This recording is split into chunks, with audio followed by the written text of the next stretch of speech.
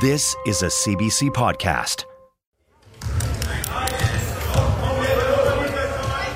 This is the sound of a basketball game. It's the gold medal game at last year's BC Winter Games between Team Fraser Valley and Team Vancouver Island Central Coast, who ended up being the winners, by the way. Now, if you watch a lot of basketball, this might sound a little bit different from what you are used to. There's less sneaker squeaking. That is because this is a wheelchair basketball game. Now, the BC Wheelchair Basketball Society recently sent out a list of the players going to this year's Winter Games, and something caught my eye. 5 of the 29 players are from Pender Island. A community with just a few thousand residents has a fifth of the province's wheelchair basketball players at the BC Games. So on this week's episode of This is Vancouver Island, how did Pender become a wheelchair basketball hotspot?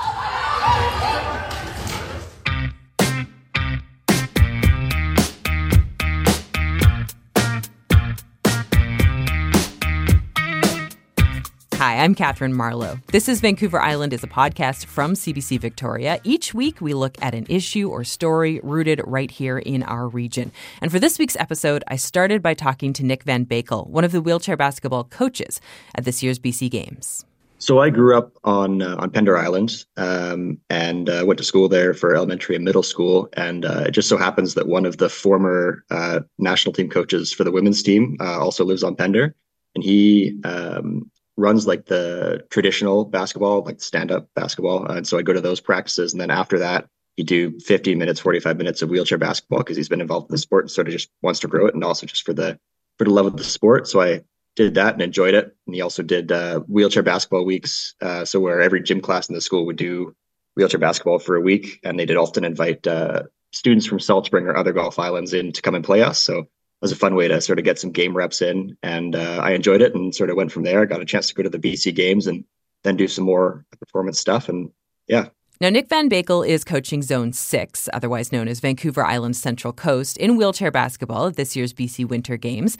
The coach that he mentioned is a man named Tim Frick. Tim has been involved in wheelchair basketball since the late 1970s when he was a student at UBC. He volunteered to help set up a game for the Vancouver Cable Cars, a wheelchair basketball team. And not long after that, he met a guy who was just a few years away from becoming quite famous. I met this kid named Rick Hansen. Oh, never heard of him. Yeah, he pestered me to coach wheelchair volleyball, actually, and a lot of the guys were, and a lot of men and women, not too many women in those days, of course, played wheelchair basketball, and they always needed players, and so Rick got me out wheeling around Stanley Park seawall to get in shape, and then playing a little wheelchair basketball, and then coaching the wheelchair volleyball, and then obviously because I was also a basketball coach, morphed into a career coaching wheelchair basketball over the years. And at some point, you land on Pender and you decide, hey, I'm going to get these kids playing wheelchair basketball too. How did that happen? Well, my wife and I bought property over on Pender and decided we were going to retire there. And the local school needed a basketball coach for the running game. You know, I sort of signed up for that. And once a year for a week, I would get Coach Simon Cass from Victoria and a Paralympic athlete or two to come over for an entire week. We basically took over the school. We play wheelchair basketball all day long, every PE class during all the breaks and so on. And just to help, spread the awareness about Paralympic sport, about people with disabilities, etc. And it turns out that Pender Island had this incredible player who played the running game called Katie Dandino, and she played at UNBC. She was a superstar up there, but she got taken out really hard in a game early in her career, and it really destroyed her knee. Now, Tim says he kept trying to convince her to try wheelchair basketball, and eventually he succeeded. She absolutely fell in love with the game.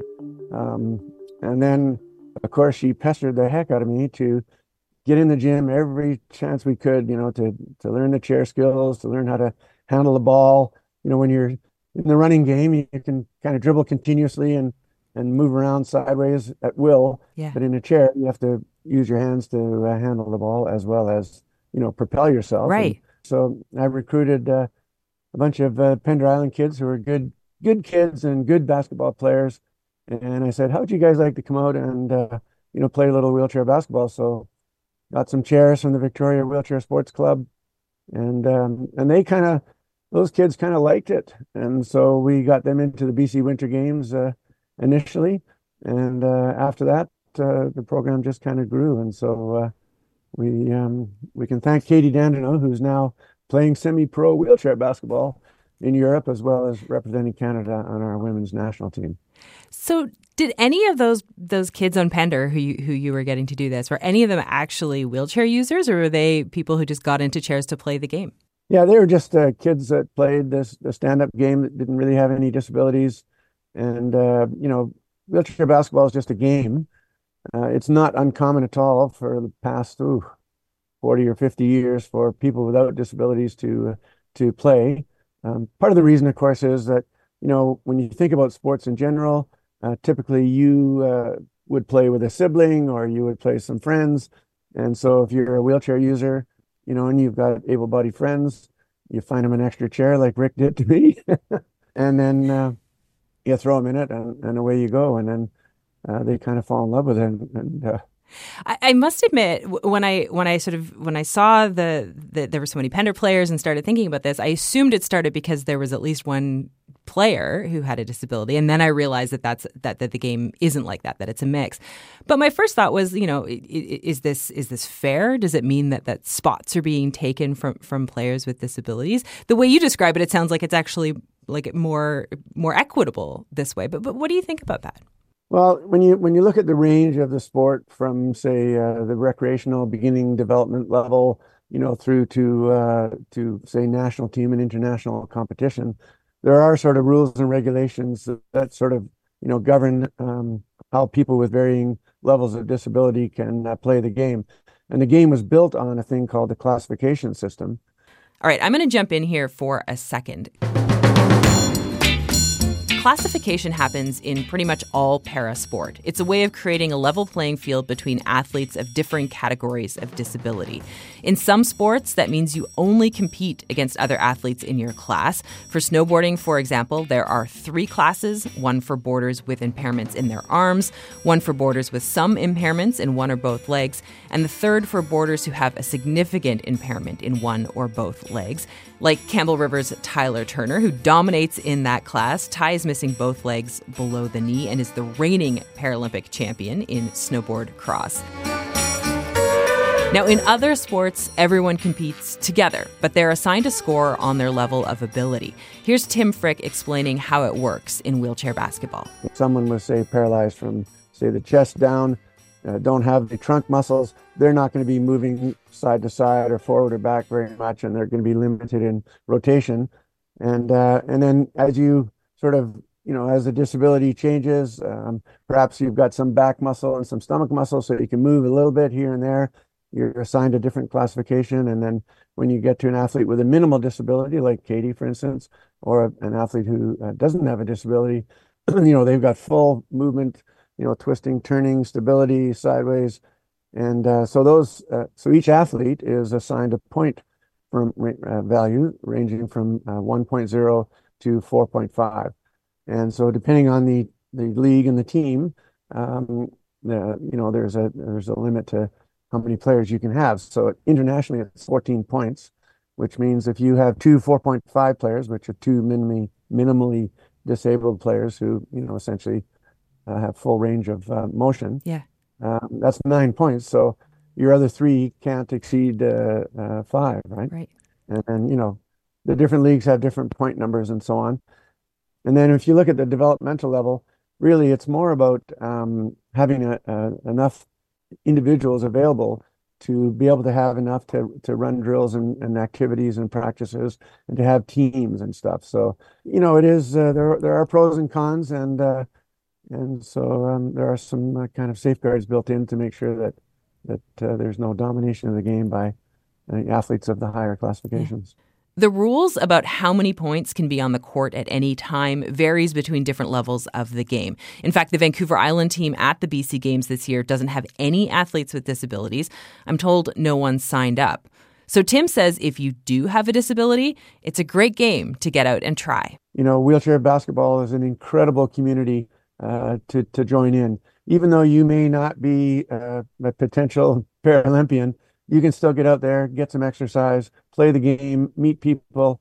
And, the exciting part for me, particularly, obviously having worked over the years with lots of athletes who are newly injured, who have spinal cord injuries, and is that when you meet people in the wheelchair basketball community, they have all these little tips and tricks and how to get around in terms of inclusion and accessibility and managing the various physical and social barriers that occur when you do have a disability. So it's a great community. It's really supportive and a fantastic way to grow and develop as an individual. Doesn't matter how good you get at basketball, nobody really cares. It's really ultimately about how successful you are in life.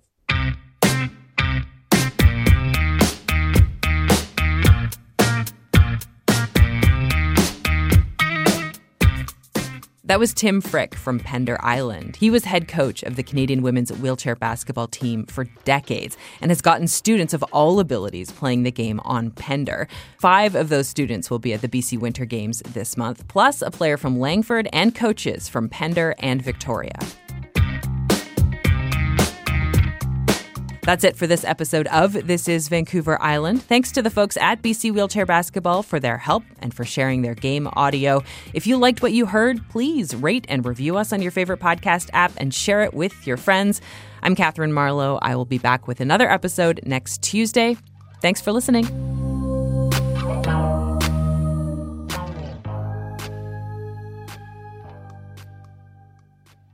For more CBC podcasts, go to cbc.ca/podcasts.